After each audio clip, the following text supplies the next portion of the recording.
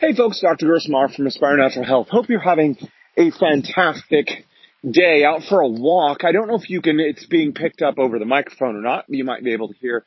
It is raining. So the topic I wanted to discuss for today is, what is your plan B? We all start health habits or other aspects of life with our plan A, the thing, that's going to work great. What's been working well for me for a while now is getting out every day or almost every day and walking the dog.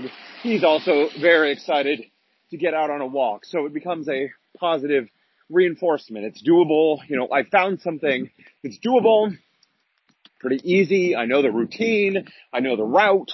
It's all good until, of course, it isn't, right? It's raining. I don't know about you, but I don't particularly enjoy going out for a walk in the rain, and so it's easy to put it off. And so we have to think, what is our plan B? What are you going to do when it's raining? When it comes to food and you've made some dietary changes, and if it's a good plan, you figured out what you're going to eat and how you're going to prepare it and where you're going to eat and all the rest of those pieces. But what happens when life gets in the way and you can't eat what you want? Or, we're talking morning routines lately. What happens if your morning routine gets messed up? You have a kid that's up all night. What are you going to do? What is plan B? Sometimes plan B is simply not to do the thing that we said we're going to do. But if that happens too much, then our whole habit and routine falls apart. Then we're not getting up for our morning and doing our morning routine. We're not eating the foods that are contributing to our health and well-being. We're not getting out, moving our bodies and exercising. So we need a plan B. What is it going to be? So today, for me, it's simply getting the raincoat on the dog. Yes, he has his own little raincoat. It's adorable. And getting out the umbrella. Got my jacket on, my umbrella on, and we're just walking. I'm recognizing I will get a little bit wet, but the umbrella helps, and I'm just going to do it anyways. I also know if that's not going to happen, I need some other way to move my body that's enjoyable and doable and gets done. Or else what typically happens here in Seattle is spring and summer, everyone's pretty active out doing their thing. And fall and winter, the weather isn't very cooperative for us. So for a lot of people, there is no plan B, and they just sort of let it slide. And then springtime comes around again. They're out of shape. They don't feel good. They put on weight. Their health isn't where they want it to be. And then it's a struggle to get back on track and do the whole thing over again. Instead, if we had a plan B, what happens when plan A fails? It may not be perfect.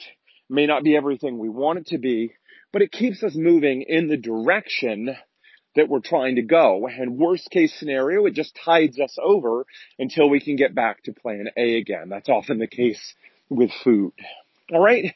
So the trick is not just to have a plan A, what we need to do. That's critically important. A lot of us start something without even having a plan A in place. And that old saying goes, failing to plan is planning to fail. So plan A is great, but we also need to think about plan B. What are we going to do when plan A inevitably fails? It always will at some point. Life likes to get in the way of the best laid plans, and it'll happen to you. So please be thinking about plan B, and maybe that's as simple as getting an umbrella and forcing yourself to go out anyways.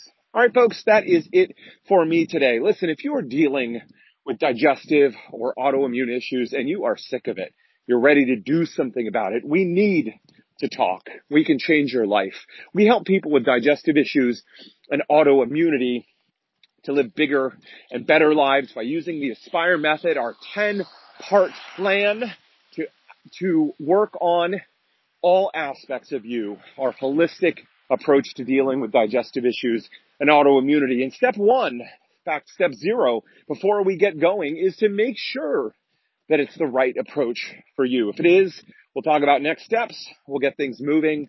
We'll get you on your way to that bigger and better life. If we are not the right fit, that is okay. We will do our best to connect you with someone else. After all, we only work with people we are confident we can help. So that means if we do take you on and we do start working with you, we are confident we're going to help you get those results.